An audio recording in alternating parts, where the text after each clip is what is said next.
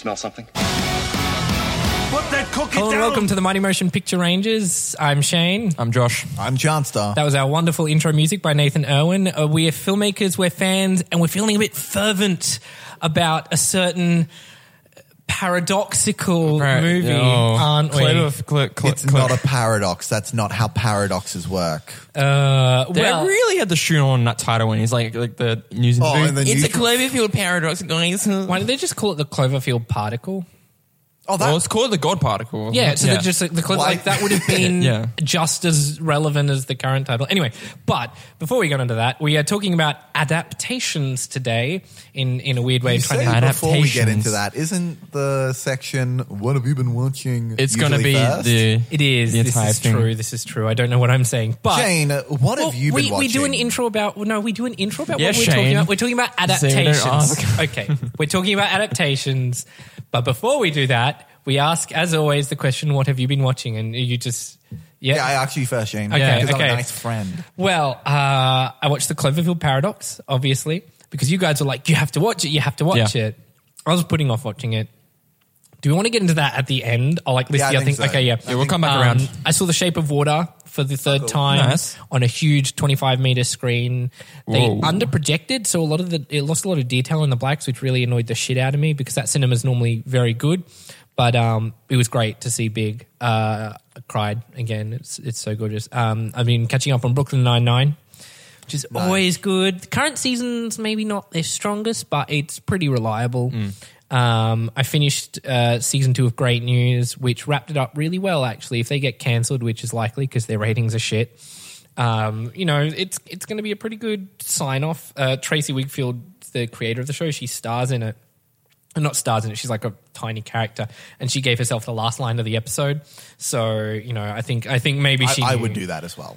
I would definitely do that. And then I've been catching up on Fresh Off the Boat, season 4. Right, yeah. Which is a really Yeah. great family Very show. fun. Constance Wu is amazing. I cannot wait. She's set to star in a movie called Crazy Rich Asians, directed by Justin Lin. I'm like sold on the title and Constance Wu, and then you add Justin Lin, and then the rest And of the doves. cast they've been Just booking. doves everywhere. Yeah, the rest of the cast they've been booking is really great.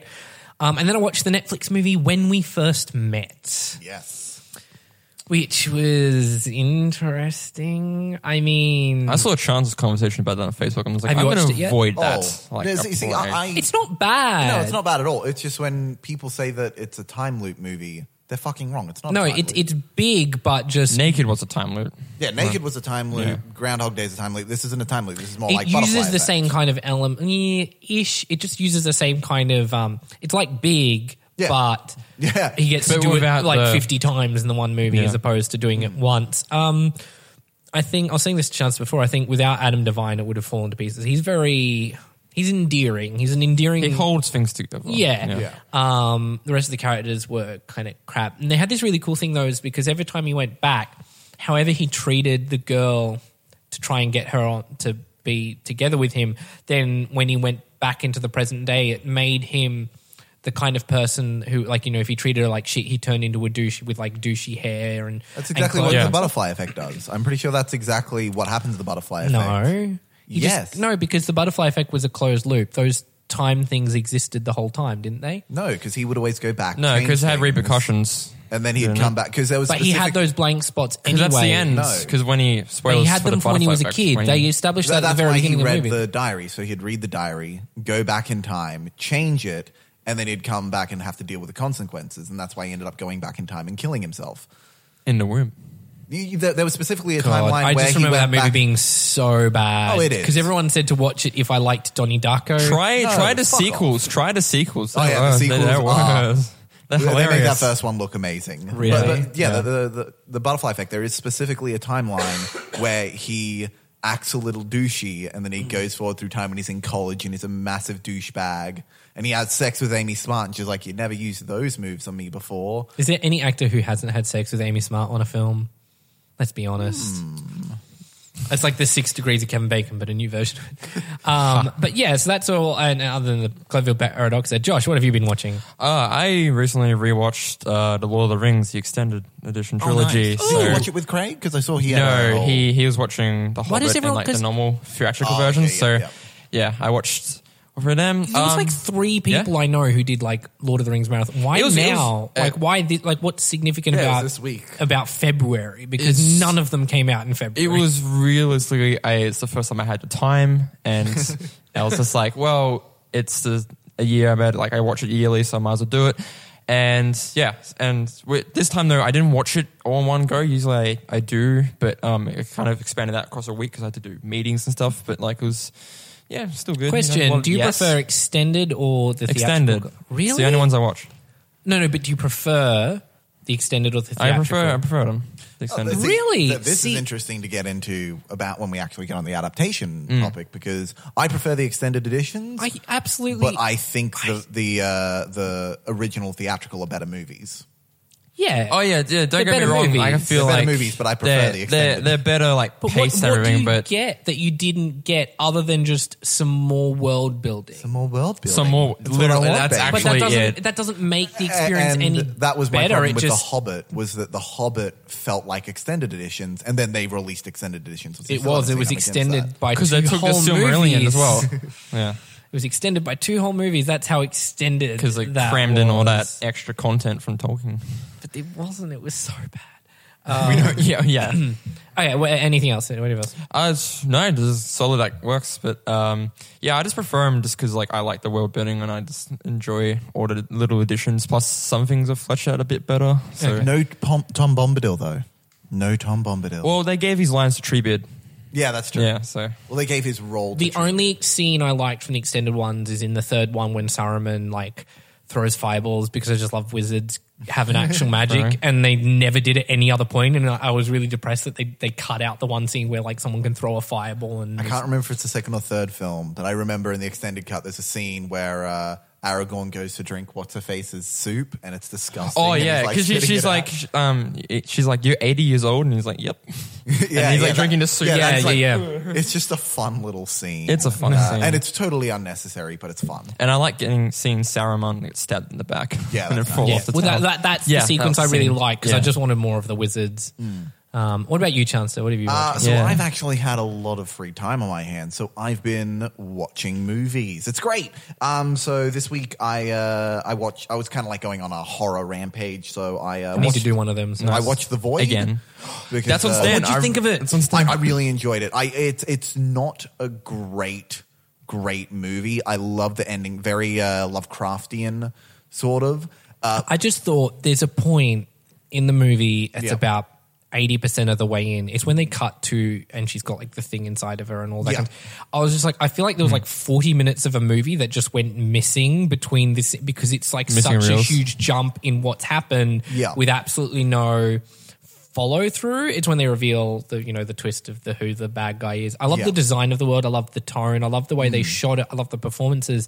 It felt like the story was kind of like a couple of things mishmashed together without connective tissue being built Yeah, there. it was like a lot of good ideas just kind of strung together, which I enjoyed like everything visually about it. But yeah, agree with you on the story. I watched a Netflix. Oh, well, it's a movie that's on Netflix called The Vault, which I literally Oh, James saw. Franco. James Franco's Yeah, in it. yeah. Yeah, He's in it. Oh, I literally saw it because it's about some bank robbers who go to rob a bank, haunted. and the vault is haunted. It's the most ridiculous setup, but it was a generally good movie. I didn't see the exact ending coming, but I was like, oh, I know exactly this is going to happen, and I was very close. But yeah, it was good, pretty scary. The reason the vault is haunted made sense as well. was it actually scary though, or was it just? There were about 3 scary moments, but I was also home alone in the middle of the See, night. I found the void to be very it's atmospheric. I love the atmosphere of the Yeah. void. I just didn't hate like where the plot went to. Whereas a lot of horror movies now, I think they don't build atmosphere at all. The Void is one of those classic movies where it focuses so much on atmosphere, whereas I don't think The Vault did that as much. It kind of did when it was actually in the vault, but otherwise not really. It reminded me of Event Horizon, in fact. That movie scared the shit out of me, but I watched it on a plane, and you got just this sense of that you cannot get out of a plane when it's like 35,000 feet in the sky. Man, Come imagine on, how much Shane, scarier open it the would have door. been. And you're also like less oxygen, so you're just a little more prone. That's why there's this whole cry- thing about cry on the people planes who more cry on from the- planes yeah. when watching rom-coms. Yep. And Oh, wow. yeah, Tarantino bawled his eyes out at Ghost of the Girlfriend's Past. That's Yeah, amazing. and I got really scared on Event Horizon because I was also, I have that thing where you can kind of catch when it's a flash frame, I can kind of catch the full Yeah. detail of a flash frame when you do enough editing Yeah. that you start to, and I was like seeing all the shit in like the other side for like in full vivid detail, and I was just like, oh. Imagine how much scarier that movie would have been if you were on a spaceship at the time. Oh my Damn. god. Yeah. I watched Cooties, which was Cooties. I've That's seen the thing half of that I want to movie. see. I've seen the trailer before. There was a great moment talking of Lord of the Rings where one of the characters call what's his name? What's Frodo's name? Elijah Wood. Elijah Wood. He calls Elijah Wood a hobbit, and it's just like this small, awkward little moment that was really fun. But there's just something satisfying about seeing a bunch of people killing children. It was great. I had a conversation recently about Elijah Wood, and always like when he gets hurt, he's like derp faces, or he's like almost Yeah. like orgasmic faces Oh, yeah. when he gets He's hurt. got And he's just best like, of "Ugh." faces. The one where Shelob stabs him Yeah, is, and he's is the epitome of Yeah. that. You guys are making faces on a podcast right now. I'm making the noises too, Just so so that they sells all it. know they looked But great. all the audience are hearing is Exactly, that's three what we men, want. so you know. This is the Jack Off podcast where we all jerk off and you guys just hear it. The mighty Fappin Picture Range. I managed We're to slip we're fans, we're filmmakers, and and we're fapping.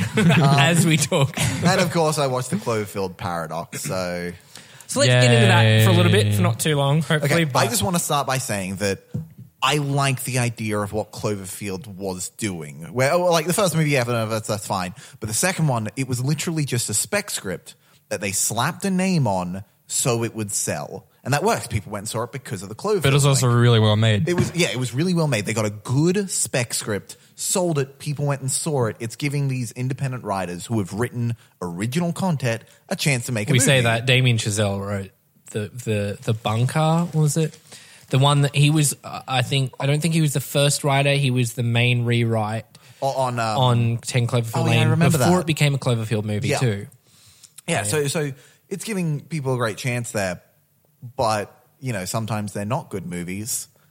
And sometimes they go, hey, let's just randomly put in a whole bunch of Cloverfield links that make no fucking sense, completely ruin the movie. Not completely ruin the movie. But see, it was to ruined because me, it's a shit the script. Cloverfield things are the least bothersome part of the movie. Oh, yeah, I was I just agree. bothered by I get why they're bad, but I also understood why they were in the movie. I didn't understand why literally everything else was in the movie for no reason because they literally. Why was the monster at the end? Why was the last shot of the movie to going, oh, look, link Said a it sequel-y vaguely to the But original. it's to a sequel-y thing, but see that like not a something sequel. like something like you know, there's this random argument, the plot about the Russians are trying. They were trying to make sure all the Russians are dead before we do anything, so we've been deliberately sabotaging. This like sabotage plot. It goes nowhere. It's not No, a that's part because of the the movie. sabotage plot was on the other ship. Yeah. And it doesn't Well, it affect was this on- ship. But Yeah, it it was was the on both sabotage ships, stuff yeah. hinted at before they powered up and crossed over. Because it was like the reason why the giant particle collider is that's why like the first scene in the ship is an them arguing. argument that comes out of absolute, like they're having lunch and it's the lunch scene from Alien clearly, and then Only not done well. and then they just start attack each arguing other. and they like yeah. you know, Daniel Bruhl, you know, kind of Bruhl. Bruhl, he chokes the guy up against the wall, and there's this like, it's like, why is any of this happening? We don't care about any Can we, of it. before we can we backstep a bit though? I really liked how they released the movie though. Like that they're Oh, just yeah. like, here's the trailer. The after advertising the Super Bowl. campaign was Yeah. genius because I saw it like 20 minutes later. Exactly. Yeah. I was like, whoa, it's out now? Because I'm like in. what I did with 10 Cloverfield Lane was like they announced it 2 months beforehand, and Yeah. then with this they're getting like and then there's a joke that's like JJ Abrams is going to drive and throw the DVD through your window for the next one. I think it's a cool advertising thing. It would have been great if they did it with any other movie. Yeah, if they did it with a good film, Because that what would've it been so much better. showcases is that the reason why they did it this way was because it was a bit of a turd and they didn't want critics to see it. Yeah, and they can like, hide behind Netflix's yeah, banner. they can hide Yeah. behind we're sudden dropping it as being a thing, and that annoys me because they've sort of haven't well advertised some of their other films that are much better. Yep.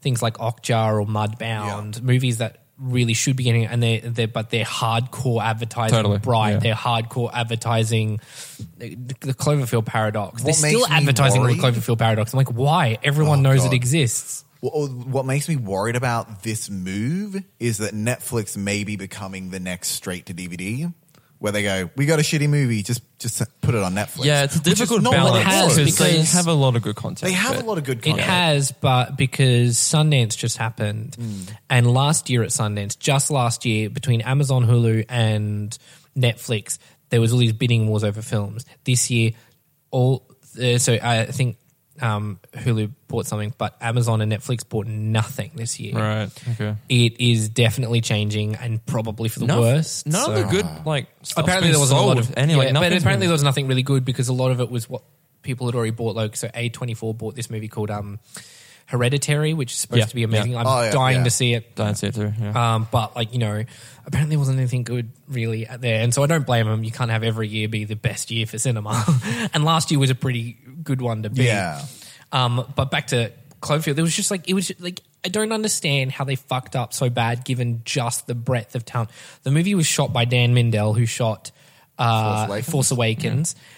And yet this one looked like crap. It was such a visually indecisive movie. It didn't decide if it wanted to be like a There was a lot to do Raimi-esque. with the editing as well. Well, yeah, but like it was like I feel like the editor was just kind of like I forgot these. How the fuck do I put this I together? got to put in the subplot on Earth to tie it back. Well, there's in. there's test a subplot on screenings. Earth, we didn't but then want there's it. whole sequences where it's just like a panning shot of the ship, and they've clearly got a whole bunch of wild lines of people dumping exposition. So it's like da da da da da as if they're just panning across it. I'm like, they clearly did this after the fact because the story didn't make any sense.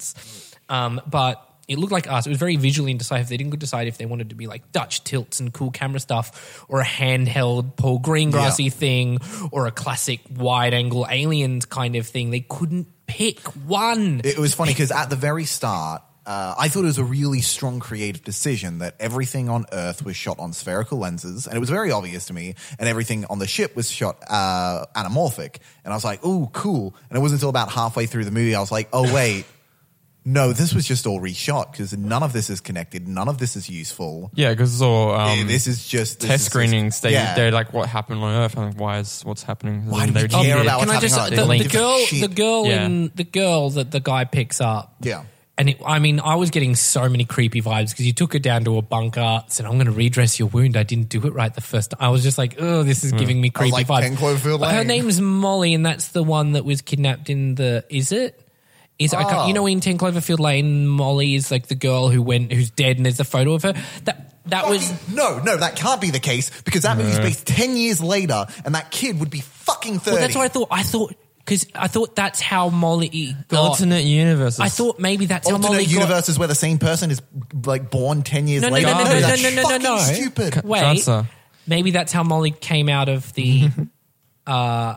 Because she went missing from the bunker, didn't she? Or she, quote unquote, died according to Oh, so she John Goodman. So maybe she jumped vanished through from that the universe and Yeah, went to that and that's universe. how she wound up there. I don't know. I just The remember problem thinking, with that is isn't we that her name, are Molly? stretching at fucking straws to go, oh, look, here's a They already fucking are. link. Did you see that they're just like, the Cloverfield paradox and the original Cloverfield line up together perfectly, and these beats? I'm just like, no, They don't at all.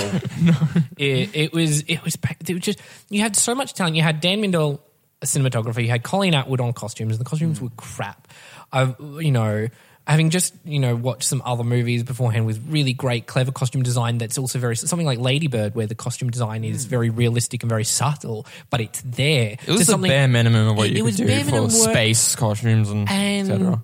I was saying this, Chance, it felt like a guy who just watched, literally just did a triple marathon of Interstellar, Alien, and Event Horizon, and then wrote his script that night in one night, and then didn't change a word of it since then. Because he was like, you know what? I could do better. Nolan's overrated. That's the kind of person who wrote this script, it feels like. The only saving graces I think it had was, I think Gugu Mbatha-Raw did really good. Yeah, considering great she was given performance. the worst possible one-dimensional role for a lead. Yeah. And Bear McCreary did a pretty good score. It didn't always fit, but I don't know that that's his fault. I think he was given a turd. Can you imagine being given the finished film and then having to score a turd like that? Yeah. He did, considering what he got given, I think he did a really good job. So that was the only saving graces to that movie. I didn't enjoy it one bit. I'd went in because I was going to watch it the day it dropped, and then I was like, I got really busy, and then I heard just this wave of how bad it was. And so I thought my expectations had been lowered to like a place where I could watch it and I could say, oh, you know what? This didn't work, but I like this and this and this. And it was all good. No, it was so frustratingly bad in every conceivable way. I was just like, this is it's a paradox how this movie is as bad as it is. That's the paradox. Because the paradox in the movie doesn't make any sense. It contradicts itself every second. You can't say, no, it contradicts itself because it's a paradox. Go fuck yourself. The paradox is, how did something like this get made with so much talent? You know what? I can accept that. I am okay with the title now. Oh. And they had like a $45-50 million budget, so it wasn't like shoestring. Because I know 10 Cloverfield Lane was 19. 10 Cloverfield Lane was fuck all. You know, Shape of Water is 19.5. Like, so there's an easy way they could have made this so much like cheaper. There is and like so much they could have done the same movie for cheaper. They didn't need all these random big huge CGI shots of a ship that. And the ship was like clearly like someone looked at Interstellar and was like, I want to do a cooler version. The last two of this films, like aesthetically, have been about people on the ground, like just them, like one with a camera and one in the bunker. It's all about like claustrophobia in a sense, and it's very small. It's and very you could have done the same thing on the ship. You could have set it entirely on the ship, never leave the Earth. You know what would have been cool is if they like whatever they did on the ship didn't really fuck up on the ship, and it fucked up stuff on Earth, and so they had to try and fix it from the ship. And they had to keep and everything, in that's what I the thought Rick the and Morty issue was, episode, the like, Rick and Morty episode where yeah. they David Cronenberg the universe, Yeah. something like that where they keep That's fucking what I up the thought world. the interview, like the issue was, but then they're like, no, we're just going to create alternate dimensions and it'll affect us. And then now there's suddenly monsters on Earth as well, and like, don't come back to Earth. But they did anyway. Fuck. Because they were already on the escape. Roar. Oh, fucking hell. How long did we talk about Cloverfield We've for? talked about it now for 2 minutes? Oh, 20 minutes. 20 minutes? 20 Okay, minutes. let's move on. Let's move on. Okay, so adaptations, because Cloverfield. I've never seen this level of rage from Chancellor since Alien Covenant. I just found that amusing. He actually jumped out There's from more his rage chair. here than Alien Covenant. Alien Covenant is a better movie than this, and I hated Alien I Covenant. never thought I would say that a sci-fi movie was better.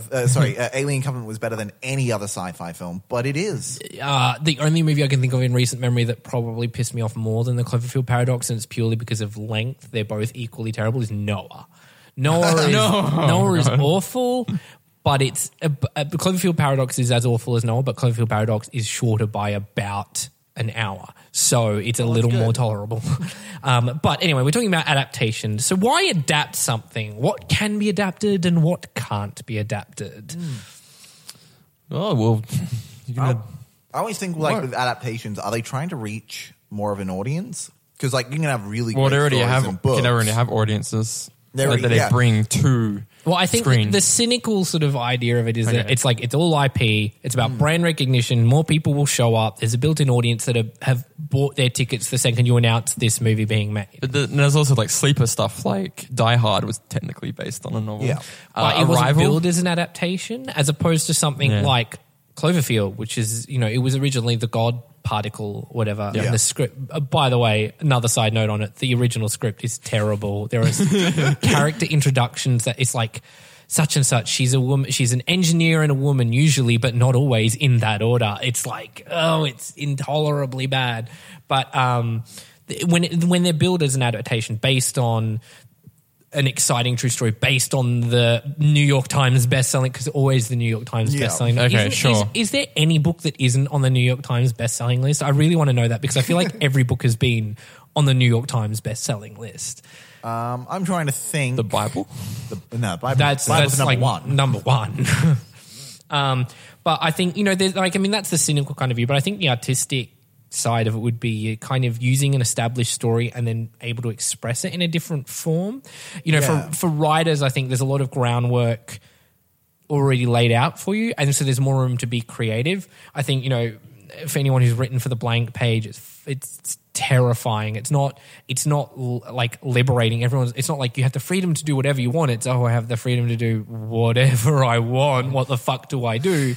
Whereas when you're adapting, you have the hard, sloggy part of writing done for you in one way or another. Sometimes you'll have to have like the beats already. Yeah, you have the themes and the ideas, and so everything you do is automatically pointing, or you know where you have to point it to, as opposed to figuring out where you're pointing at and then pointing everything that direction. It's a difficult balance because it's like you got to make a decision whether you want to make it your own or keep it faithful. So well, that's like I always bring up Dirk Gently, but the Yes. 2 TV adaptations for Dirk Gently adapted the same source material in such unique different ways. So the original, which was a TV series back in 2010, I want to say, Yep.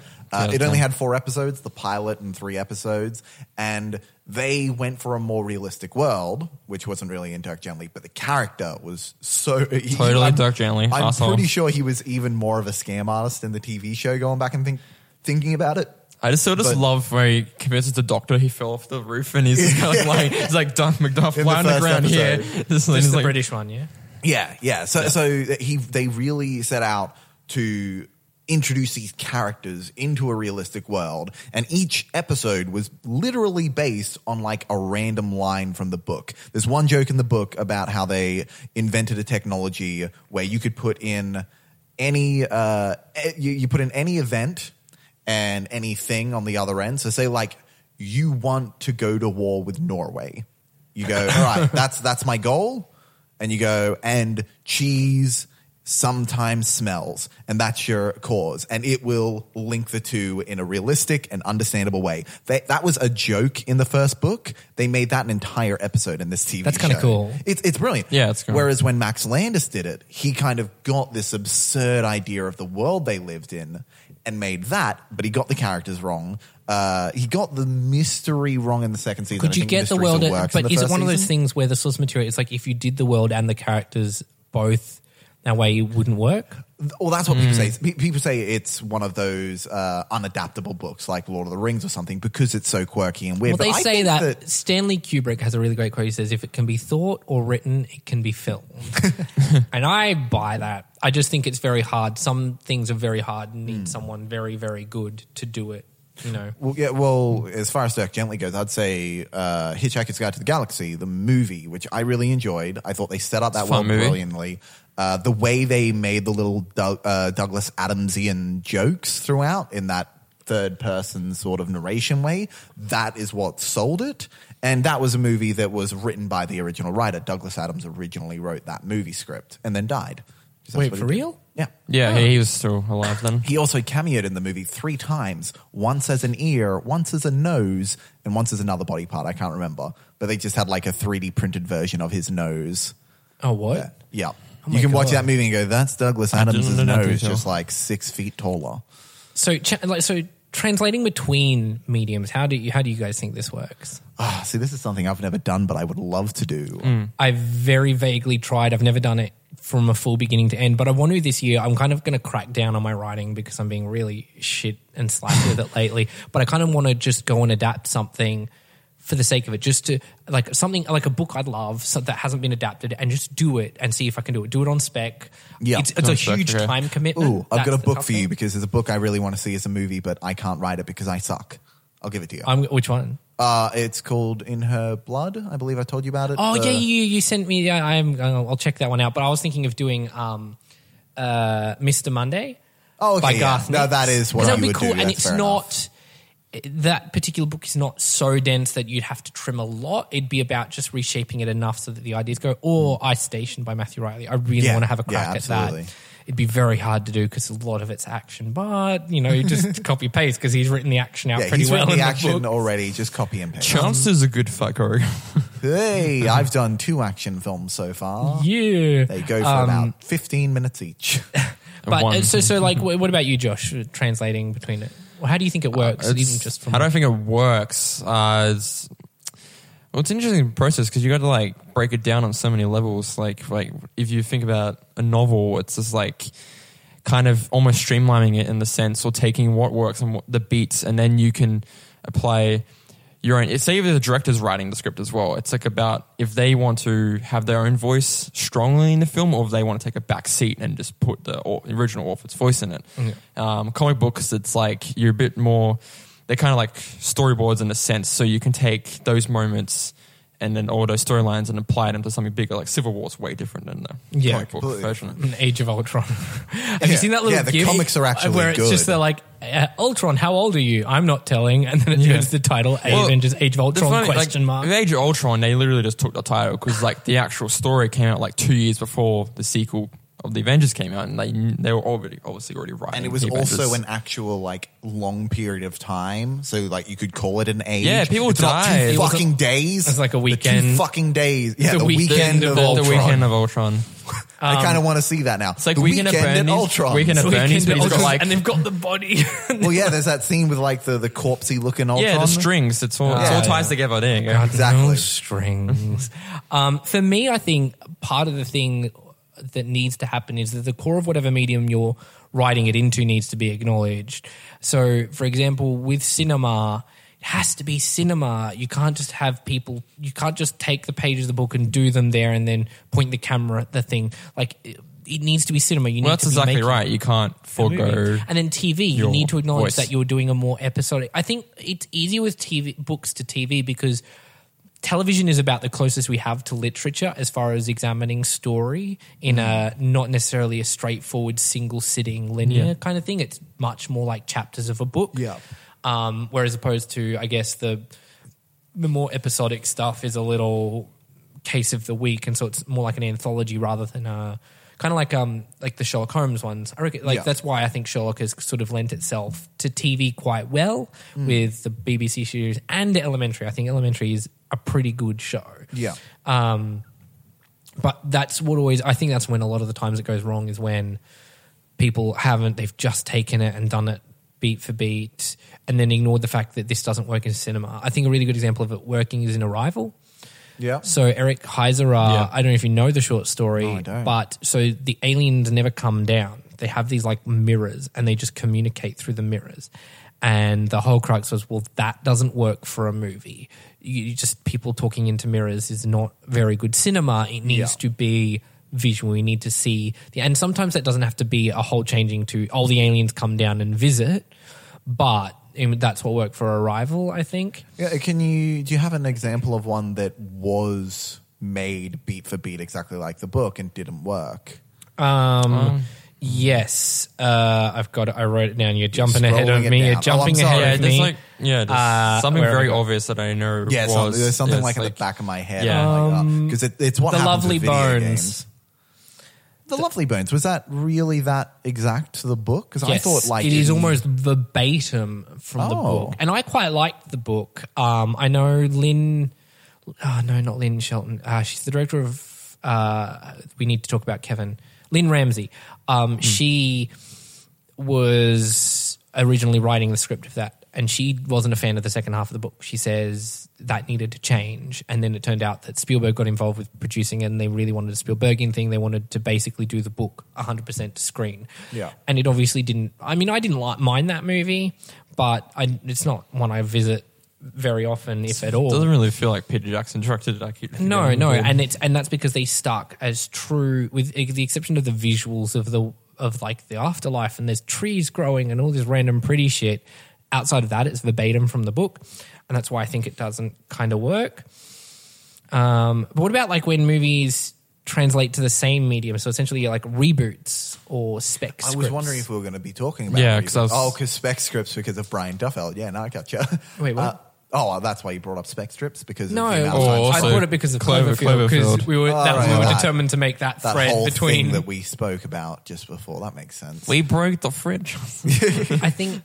What about you guys' thoughts on that? Like reboots, kind of, because they're adaptations, aren't they? So Ghostbusters. I feel like reboots should be reserved for when the original doesn't really work.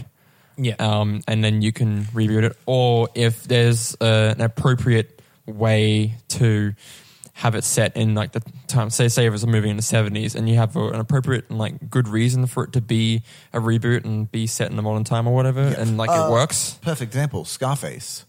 The original Scarface yeah. was Original Howard Hawks Scarface, and then to it was all about alcohol during the time of Prohibition, and like now they And Brian De Palma made the one about cocaine. Shebang. It's funny that Cocaine the in cocaine Miami. one is now so much more iconic. It is. Yeah. It's like people forget it's a remake. Everyone forgets to remake. I think I think it needs to offer something new. Yeah. One where I think they did a good job, but I don't think it connected with the audience really well, was the Carrie remake. Yeah. Because they were a little closer to the book in a lot of ways. That was not believable because it's Chloe Grace Moretz. You don't think she would be bullied. Yeah, I thought that it's was- not- How is Chloe cast. Moretz being Yeah. bullied for being quote unquote ugly? My main problem with the Carrie remake was that it did nothing different. We live in a very different world to what I we did felt back like then, when- and they were pretty much just like, no, they got mobile. I think it's phones the same now. with all like the Michael Bay produced like horror movies, like Friday the 13th and Nightmare. yeah. It's just like Yeah, I think it was funny because when I was in high school and I just read Carrie and I was like, really cool, and I watched the movie and I was a little disappointed with the 70s movie with Sissy Yeah. Spacek. I was a little disappointed because it didn't capture anything. I'm like, you could totally remake it now and use the whole cell phones thing and incorporate that. And then I watched the remake and they just did it for the one scene, the plug it up scene. Yeah. And then it didn't come back. And I was kind of like, I feel like there was a missed opportunity there. Huge missed opportunity. But there was a lot of other stuff that was, I think, good about that movie. I reckon when they played the first trailer and they had like the newsreel voiceover and that over just the panning shot up to the burning prom building, I thought they were going to go for, because have you read the novel, either of you? no, I haven't. So the novel's told in like past, like people accounting what happened in the past, like news investigation kind of stuff and articles and paper stuff, and then a couple of chapters following Carrie's life. And I thought it would be really cool if they did it like that. That would have both been truer to the novel, but you could have found a way to make it visual in this day and age as opposed to in the 70s. I was gonna like famously like we're sticking to Stephen King, like The Shining. Like Stephen King hated that because it's totally different And to then what his he, novel. Commissioned them to remake The Yeah, Shining. In that, like, 19 was it a I think TV was movie? 1990. Yeah, it was a TV movie, 'Cause, like- and it is god awful. But it's apparently very accurate to the book. Yeah. Is it? Well, you know what's also really accurate to the book that like super sucks? The Howling 4. Have either of you seen The Howling? Is there a Howling 4 book? No. Okay, so Word. The Howling, the first Howling, is roughly based on the book. It's its own story, and it is a great fucking movie. Howling It's on the 2 pile. I literally have the DVD on my Yeah. pile. Oh, to good. watch. So there's 3 Howling books. Howling 2 was written by the guy who wrote the books.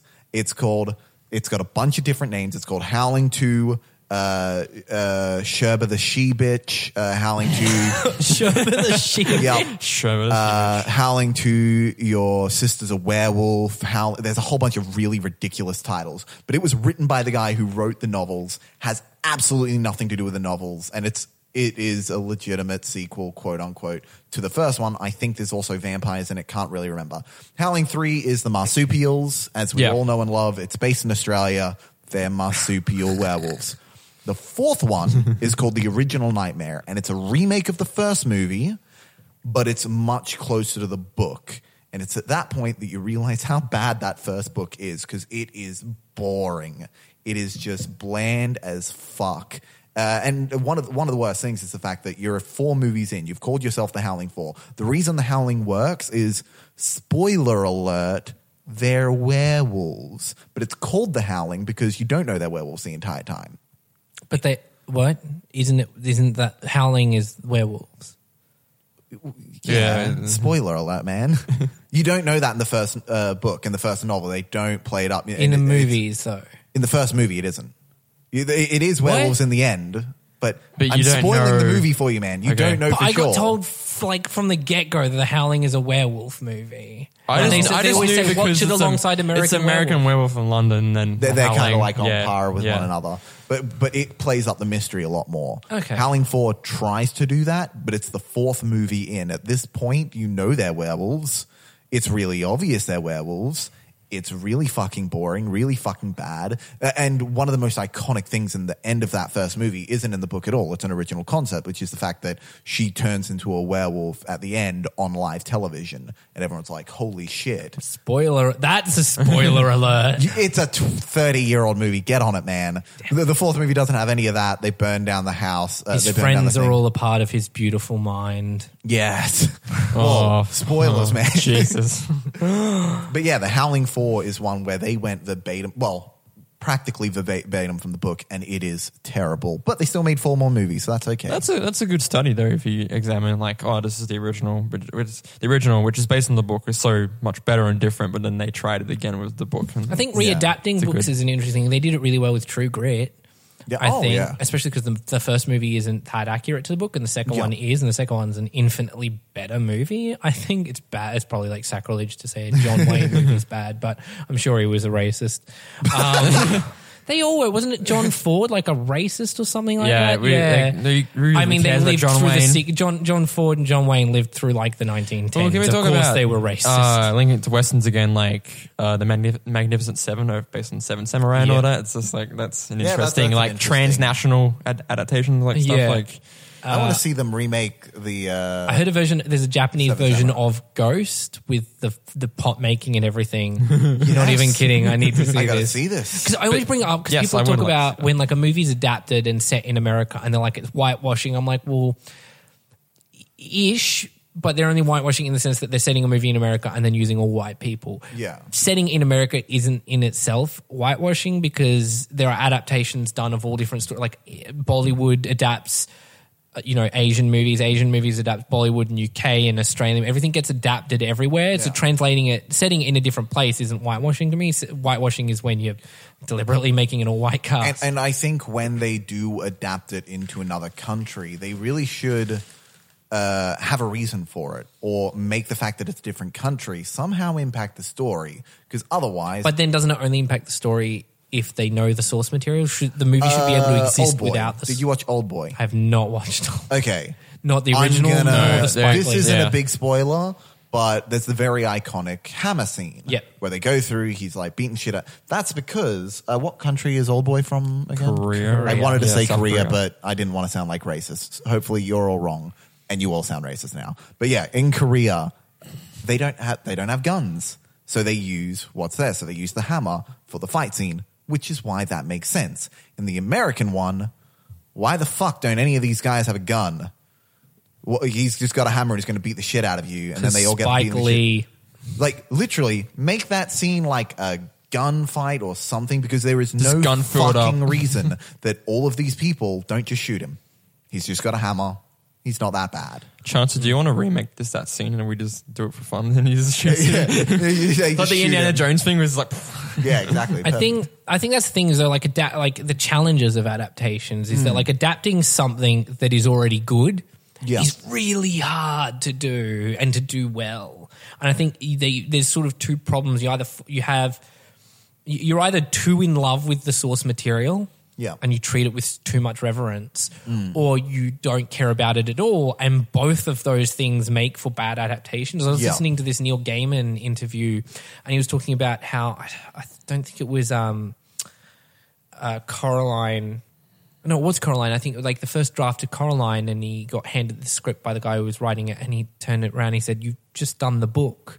That doesn't make it a movie. Like, you don't have to be that faithful to it, because I understand the book is the book and the movie is the movie." And he's like one of those authors that really is quite liberal with what he lets other people do. That being said, I think American Gods is one of the most faithful book adaptations, but it makes it purely fit the medium that it's in. At least season 1, they've kicked off poor what's his face, the showrunner Brian Fuller. Brian Fuller has Hannibal been guy, kicked off for budget reasons again. He left Star Trek, but his name's still in Star Trek. But apparently it was he wanted his version of. I thought it was amicable and he did it to focus on American Gods. Turns out no. Okay. He wanted the Star Trek reboot to be an anthology. Each series just focused on a different thing, completely different story. Cool. And then he settled with making the first season relate to the main Star Trek that we all know. Yeah. And he wanted a bit more of a traditional look, and the studio wanted the edgy, The flashy, new looking uniform. The Star Trek, the lens flare thing. Yeah. And so there was enough arguments there that he left. That's right. I reckon that's really cool, because did I ever tell you about my my Star Trek web series I wanted to do, where it was essentially The Office in space, where it was this captain who's in like in charge of like a really Oh my God. low down ship. He was was so like fun. That's he's like a like- Isn't that what garbage the man Orville is? essentially. Oh, probably. I haven't seen Orville. It's No, probably I gonna think be the exactly Orville's that. still more like sitcom-y, like Okay. it's not like But Office yeah, style. pretty much. It's pretty much Michael Scott from The Office, or what's his name, Brent. David Brent. David Brent from The Office as a Starfleet captain. It's kind of and funny. it's him trying to be cool, and he ends up creating this whole Klingon war because he doesn't know what he's doing and ends up fucking up the whole universe. That's hilarious. Or just Write have, it. you just Write have it. like Yes, I will. a Ron Swanson as a Star Trek character. So when adaptations go wrong, I mean, we've kind of touched on this because Chancellor made me skip ahead. Sorry. But I think, Age of Ultron's a perfect example of that. but none of their movies, like not- they're Age of taking Ultron's the Age of not Ultron an is just I adaptation think, at all. but the thing is that all of the Marvel movies are about that thinly related to the source material. No, but I mean the fact that the characters and that, and the reason for the characters and the themes that Age of Ultron explores, completely thrown out the window to make an Avengers 2 just because I think Robert Downey Jr. wanted to make Ultron. Because when he made that big contract where everyone's like, no, he got $1 million for everybody, it's all good. That contract also made him decide what the next story was going to be, which is why it was Age of Ultron, which is why instead of Hank Pym creating Age of Ultron, it was Tony Stark. What a dick. Yeah. I think that's a lot of the problem is when they throw out things that they think aren't relevant to the source material and maintain the things that aren't, that are like window dressing. I think a really good example of this is The Golden Compass. Yeah. Have either of you guys seen the movie? I haven't seen it. You haven't seen the movie I've and heard- you read the book? No. Oh, God. I just heard vaguely about. I'm talking into the abyss. To any of our listeners who have seen The Golden Compass and read the book. Also, Shane, just articulate your thoughts. It takes, well, what it does is it thinks the cool thing is this world and there's like, everyone has an animal spirit and there's a polar bear that talks and they think that's what's cool. Whereas what was cool about the book was all these like philosophical and religious allegory things that went into it. And that's all gone. It's all gone for basically trying to do another, because they did it as their follow-up to Lord of the Rings. Yeah. And they're going to make, it was their next link to Narnia. So it's like, there's Yeah. like, we've got to make the next. Like, Yeah, Lord of the Rings, Narnia. My Sister's Keeper is another one that did terrible by the source material. Have either of you guys seen and or read it? No. I'm going to spoil it for you. So, It's all right, I already because spoiled good movies for you, the premise of it is that there's a girl who was born to basically be a donor to her leukemia riddled sister, and she then sues her parents for medical emancipation, so that she no longer has to give platelets and all that to her dying sister to keep her alive. And it causes this big rift in the family. It's like a family drama. And in the book, what happens is, it turns out that, I think they kept this, that it turns out that the one who actually made the girl try to get emancipated was the dying sister. She wanted to die. She didn't want to keep going through this. She made the sister do that and not tell anyone. They kept that. But then what happens at the end of the book is there's a car accident and the main girl dies, and she donates the thing to the dying sister that actually like cures her properly, because it was like, you'd have to, like, I mean, it's already an ethical weird situation, but they could have done it before by just killing the daughter and straight up taking the stuff. And so, and there was this whole thing, because the movie's called My Sister's Keeper. It's like the whole theme of it was written into that. In the movie, the leukemia girl dies, and there's this weird monologue about how I was my sister's keeper at the end. And it doesn't, like, the entire point of the book is gone for the set dressing of the legal story, which is the least important part of the book. It was such a bizarre choice. I don't know why they did it, because it's the source material and it meant something to the source material. It wasn't like you're changing the race, or you're not changing the set dressing, you're changing the core theme of the thing. Yeah. I Am Legend is one that... That would because you haven't read the book yet, have you? I tried reading it a very long time ago. It's vampires, right? It's actually like, they don't like... Don't get me fucking started on the monsters. It's vampires. They are vampires. They are definitively vampires. Yeah. The whole book goes into this whole scientific process about why they're vampires, how vampires exist. Robert Neville isn't a fucking scientist at all. He's literally just the only guy alive. We are his story, and this is his legend. Oh, fucking hell. The reason it's called I Am Legend is completely wrong in both versions of the story. Because it's been adapted like 5 times. No, I just mean in the new movie. Okay. What was the other one? Because Omega Man. I've seen the Omega Man. yeah. I haven't seen The Last Man on Earth. But Not the TV show. The two and what? No, not the TV show. No, I mean the Vincent It's called The Price Last Man one. on Earth, and he's, very much not the last man on Earth. Well, in the Vincent Price one. No. In the TV Will show, 40 the one TV where- show, the whole concept is he's the last man on Earth, except there's sure is a fuck ton of people for him to be the last man on Earth. Well, Vincent Price is The Last Man on Earth. Apparently, the Vincent Price one, The Last Man on Earth, is the best adaptation. Haven't seen it. I saw Omega Man. I didn't hate it, but it wasn't that good, especially as far as an adaptation goes. That was very much, this is the story of I Am Legend, but we didn't get the point. Whereas the I Am Legend movie this is roughly the idea, but we definitely didn't get the point. Even when we killed him in the original ending, and they killed him in the new ending, but he survived in the original. I can't remember which one. They both sucked. Because the whole fucking reason he is legend is because he was the last man on Earth. Vampires have now taken over the world, and he would go out. He's now the vampire. Yeah, to the he's vampires. going out in the middle of the day, killing all of them, and then when he's going put on trial, right before he goes to, they go to kill him publicly. He looks out at them, sees them looking at him, terrified, and he's like, "Oh wait, I'm now the monster. I am the legend. I'm the that comes in outlier. night. Yeah. I am legend." And then he kills himself before they get to do a public execution. The movie doesn't get the. It was fucking and it was point. weird, bald CGI mutants. But anyway, another really terrible thing is when they adapted Lethal Weapon, Rush Hour, and Minority Report into TV series from the movies, because they literally turn all of them into Case of the Week. Well, Minority things. Report was like a completely different type of story, right? No. Oh, what? No, they literally it's a canon They just used the continuity to the precogs, movie. and then- It's now the precogs are left out, and then they're just like, and it's, Case they of the keep week. saying, it's Case of the Week. They see something and they have to solve it in a future, and it was so bad. I have to ask before we sort of move to the last part of our topic, The Cat in the Hat. What is your guys' thoughts on that movie? Because it has universally hated, but I loved it. I love the movie. I love It's the so movie, fun. right? It is ridiculous fun because there is no way that it's just Mike Myers going to town, just Yeah. like having a fun. But even like, they've got the OCD guy played by Sean Hayes. He's like 1, 2, 3, 4, 5, 6, 7, 8, 9, 10, with like the hand wash.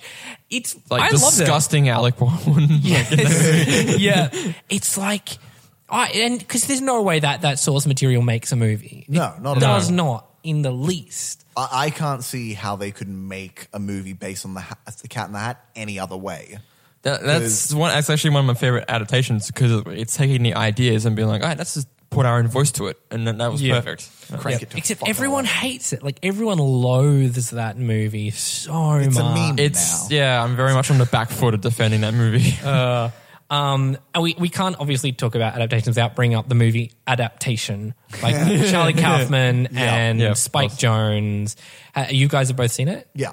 No, I haven't haven't actually. seen You it. haven't? No, Do you know the backstory behind it? vague. Oh my god! Stop ticking at me, Zane. You need to- Okay, so I haven't seen it in 10 years. Am I remembering correctly in the sense that Nicolas Cage plays Charlie Kaufman, right? And Charlie Kaufman's twin Andy Yeah, Kaufman. yeah. No, isn't it? No, Larry Kaufman. But okay, so but the Andy character Kaufman is the other. named Charlie Kaufman. Yes. Because I know it's based on the story before. So what happened was Charlie Kaufman, after the runaway success of being John Malkovich, everyone was like, oh, he's the guy to go to do weird movies. And so they bought this book that was a New York Times bestseller called The Orchid Thief by Susan Orlean about finding rare orchids. And it's a really dull, factual book. It's like a very normal, factual book. And he went to try and do it, and he struggled, and he struggled, and he struggled. And so he ended up coming back to them with a screenplay about him getting the assignment to adapt The Orchid Thief and turn it into a movie. And then the movie's about him turning into a movie, and then he invented a fictional twin who in real life was like the fictional twin was nominated for the Oscar for adapting the book. Jesus. And it is such a mindfuck of a movie when you know that the story behind it is sort of what it is. It's such a good movie. I think it's one of Meryl Streep's best works as well, which is, she's done a lot of good stuff, but she was nominated. Her and Chris Cooper were both nominated for Oscars. I think Chris Cooper won.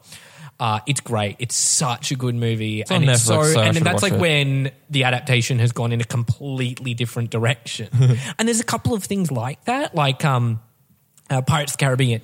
Yeah, it is a was- really good example of an adaptation that comes from a really weird source material. You know the whole backstory behind that, right? Ish. Secret of Monkey Island? No. Video game Secret of Monkey Island. These guys were hired to write a movie. They wrote the movie. It didn't really work. Things were going wrong, and they ended up adapting that into Pirates of the Caribbean by Disney. You go through and watch, if you've played Secret of Monkey Island, you can go through and watch all the Pirates of the Caribbean, and there are all these little nuggets from Monkey of Secret Island. The whole ship city where it's like made of a bunch of ships, that's from Monkey Island. The main character who's like this, he even looks like Guybrush Threepwood, Elijah Wood, fucking hell. The other Guybrush Threepwood. Guybrush Threepwood, that's his name. Orlando Bloom's character. Yeah, Orlando Bloom's character looks like Guybrush Threepwood. The whole movie is so obviously meant to be a Secret of Monkey Island movie, but it just didn't pan out that way. So it's not only just an adaptation of a ride, it's also kind of an adaptation of a video game. You've also got like Steve Jobs, which is based on like a really dull autobiography that's now like this weird virtuoso 3-act theater-esque thing. World War Z is another one. Fuck that movie. A lot of like, yeah. I mean, it's a bad movie, but it's very interesting that the source material is nothing like the movie, and then the movie was a runaway hit. You know, let's see what the sequel's like. I just realized this is Chance's Rage episode. Yeah, it is. There Will Be Blood's interesting too, because it's literally like a chapter from a book about the history of oil in America, and he turned it into like a 3-hour movie. Wow. I did not know That's that. actually Yeah, impressive. so the book's called Oil! And he took like one part of that book and turned it into There Will Be Okay, Blood. right. Because he read it as like an airport book, and he just loved it. Like while he was like for flight. What do you call it? When you go different time zones and you can't sleep. Jet lag. He was jet lagged and reading it while jet lagged, and it gave him inspiration for a movie. Kingsman 2 is very interesting because the comics and the movie are nothing alike. Yeah. at all. Well, the first movie's kind of vaguely similar to the first but there They isn't a second drew one. Mark Hamill's character to look like Mark Hamill in the comic, and they're like, yeah. Mark Hamill is Mark Hamill in the comic. Is he? Okay. Yeah, in the comic it actually was Mark Hamill because the guy that That makes Samuel sense 'cause Jackson it's celebrities, plays yeah. was a massive nerd, and he wanted to like save all the Star Wars cast. Oh my god! And then he ends up dying at the very start as well. So are there things you think are dying for an adaptation but haven't been adapted yet? Skullduggery Pleasant. Skullduggery motherfucking Pleasant. Skullduggery Pleasant is on my list as Yeah. well. I think all of Matthew Riley's stuff Yeah, absolutely. just has to be made because it's so cinematic inherently. I love Zatanna. As far as superhero go, I want to see a Zatanna movie. I really want to see a Zatanna movie. I want to do it myself, but no one will let I me. want to Justice League Dark, is that happening yet? I can't. The director dropped out, so it's probably going to be in development hell. If anything else, a good Green Lantern maybe would be nice. But is the Green? I don't find the Green Lantern particularly interesting as a character. I'm just like, Well, which one? Because there's like you will them in, and like the concept of you have a ring and you will things into being. Like, that well, to there's me like is the weird. Red Lanterns. There's like different spectrums of colors that you can explore. Like there's It's like red kryptonite and black kryptonite. That's stupid. That's small. Yeah, that's a different one. We got In Her Blood, that whole series by I can't remember the writer's name. What is it? The First 13 Lives of Harry August. Which have you read yet? That's Shane? 15 lives. 15 No, I of haven't, Harry but it's August. on my pile. Yeah, no, that is and I reckon that can make an interesting movie. Does it work for cinema visually? Is there like an opportunity for visuals there? There's the opportunity for it. I don't think if they adapted it straight, it wouldn't work. Okay. But the way they Shotgun. tell the story is really interesting. I'm going to do it. I'll just go up. I'll just buy the rights. I have money. do it. Do it. Yeah, Well, that's a good kind of a play. Anything else? Anything else to add? Let's get into top Let's get into our Let's do top five. Top stuff. 5 adaptations. I'll go first and I'll list them really fast. My honorable mentions are Hellboy 2. Because yeah. Hellboy 2 Cool. is the least Hellboy of the two movies, and it's more of a Guillermo del Toro movie, but it still works. Yeah. The Flintstones. I love the live action Flintstones. Charlie's Angels is great. A lot Yes. of these we discussed when we did TVs turned into films. Men from U.N.C.L.E. I love Matilda, Silent Hill, Blade 2 for the same reasons as Hellboy 2. this is not a top 5 anymore. No, this is my honorables. Little Shop of Honorables. Horrors, The Wizard of Oz, iZombie, the TV show, I think is really good.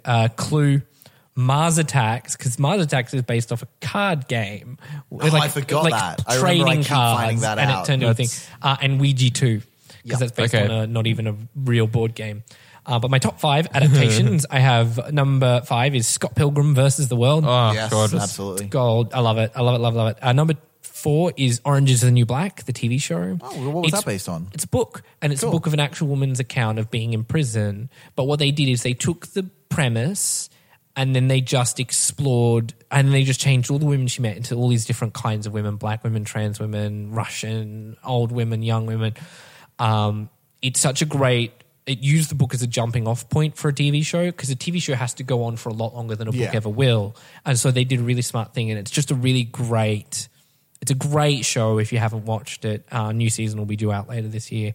Number 3 is the Lego movie, because Yep, they adapted yep. Lego. Good point. Yeah. They adapted Lego and made a movie out of it. And they made a movie out of the idea of how people play with Lego and turn that into a thing. And it was so clever. It was so only those two guys could have done it.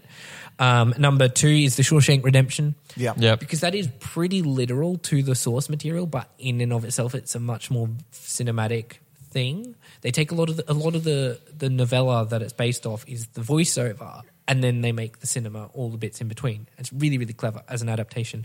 And then number 1 is the movie Atonement.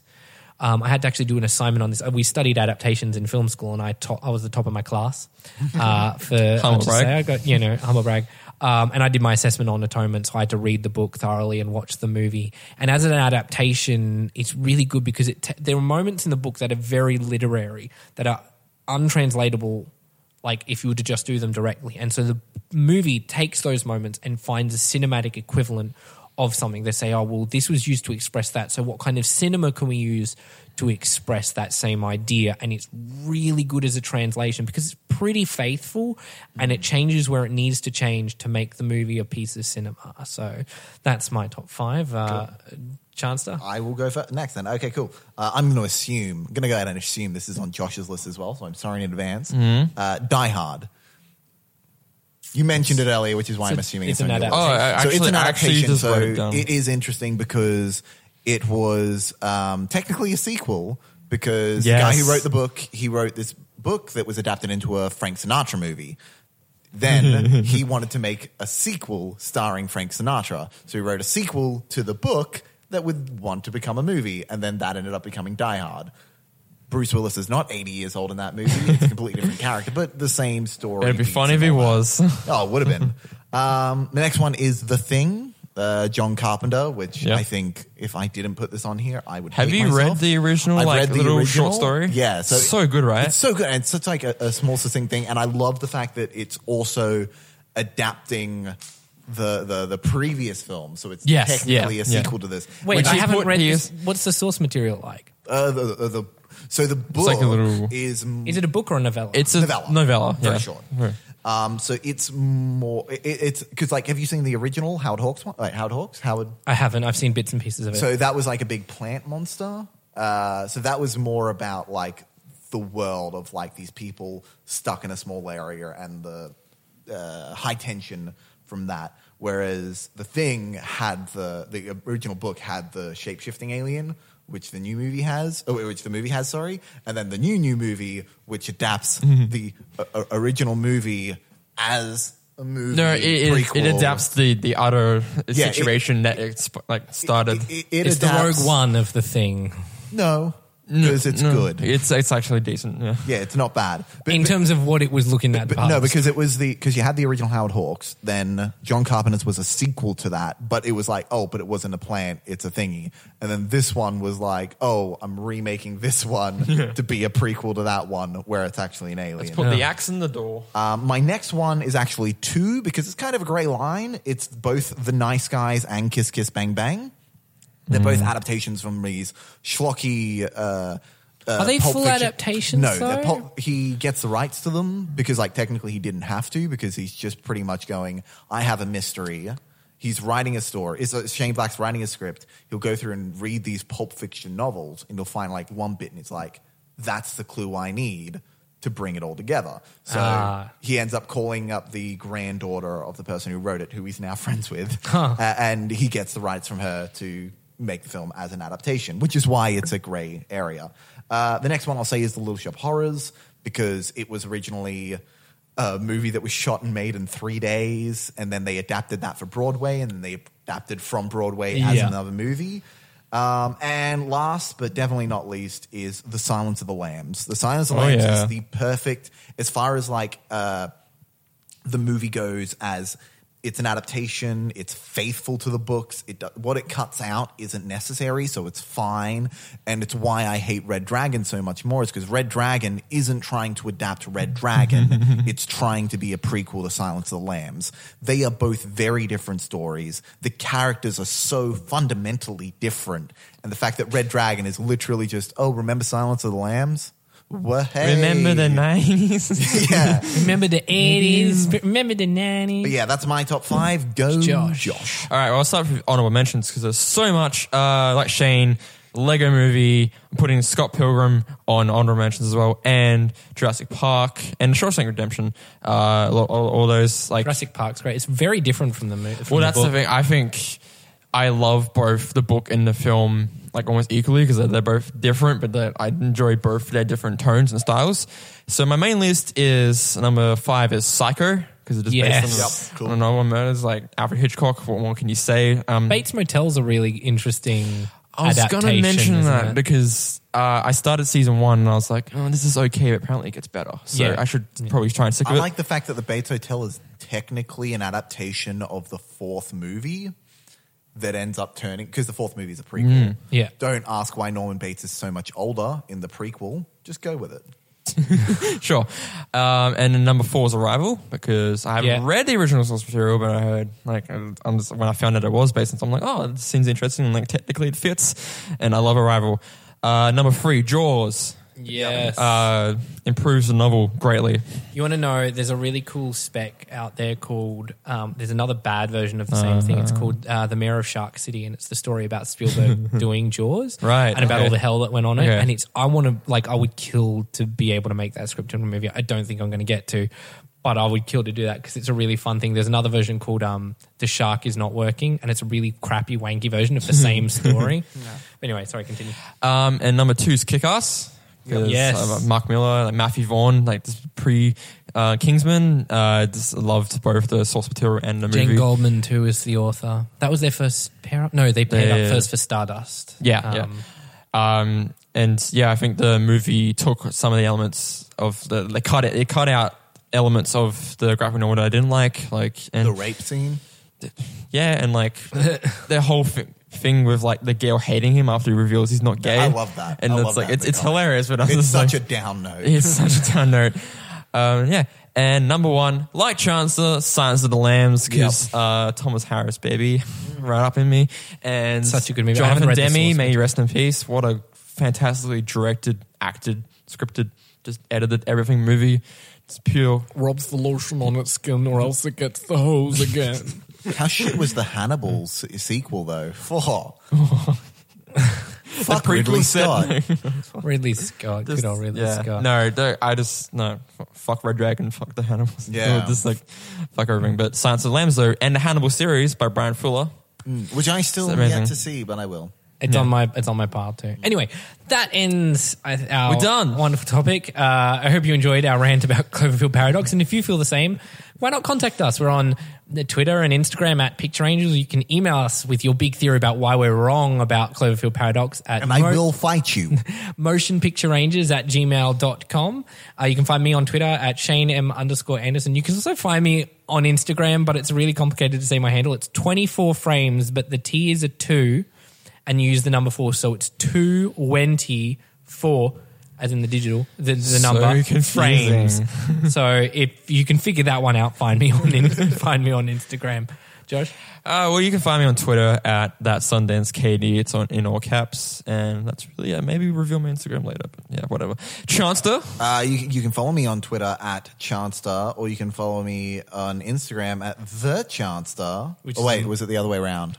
I can't No, remember. the Chanster is your Instagram. Good. And yeah. And so, yeah, and you can find this and other many great podcasts at that'snotcanonproductions.com. So please like and leave a review for us on iTunes because we want your feedback. We need your validation. Thanks again for listening, and we'll see you again next week. Bye.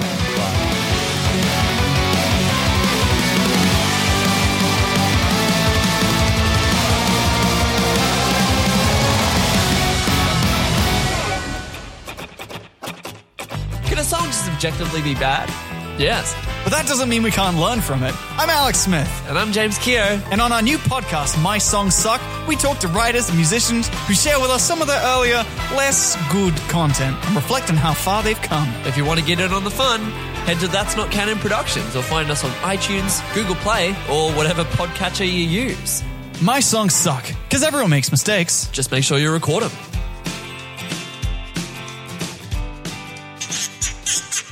A That's Not Canon Productions podcast.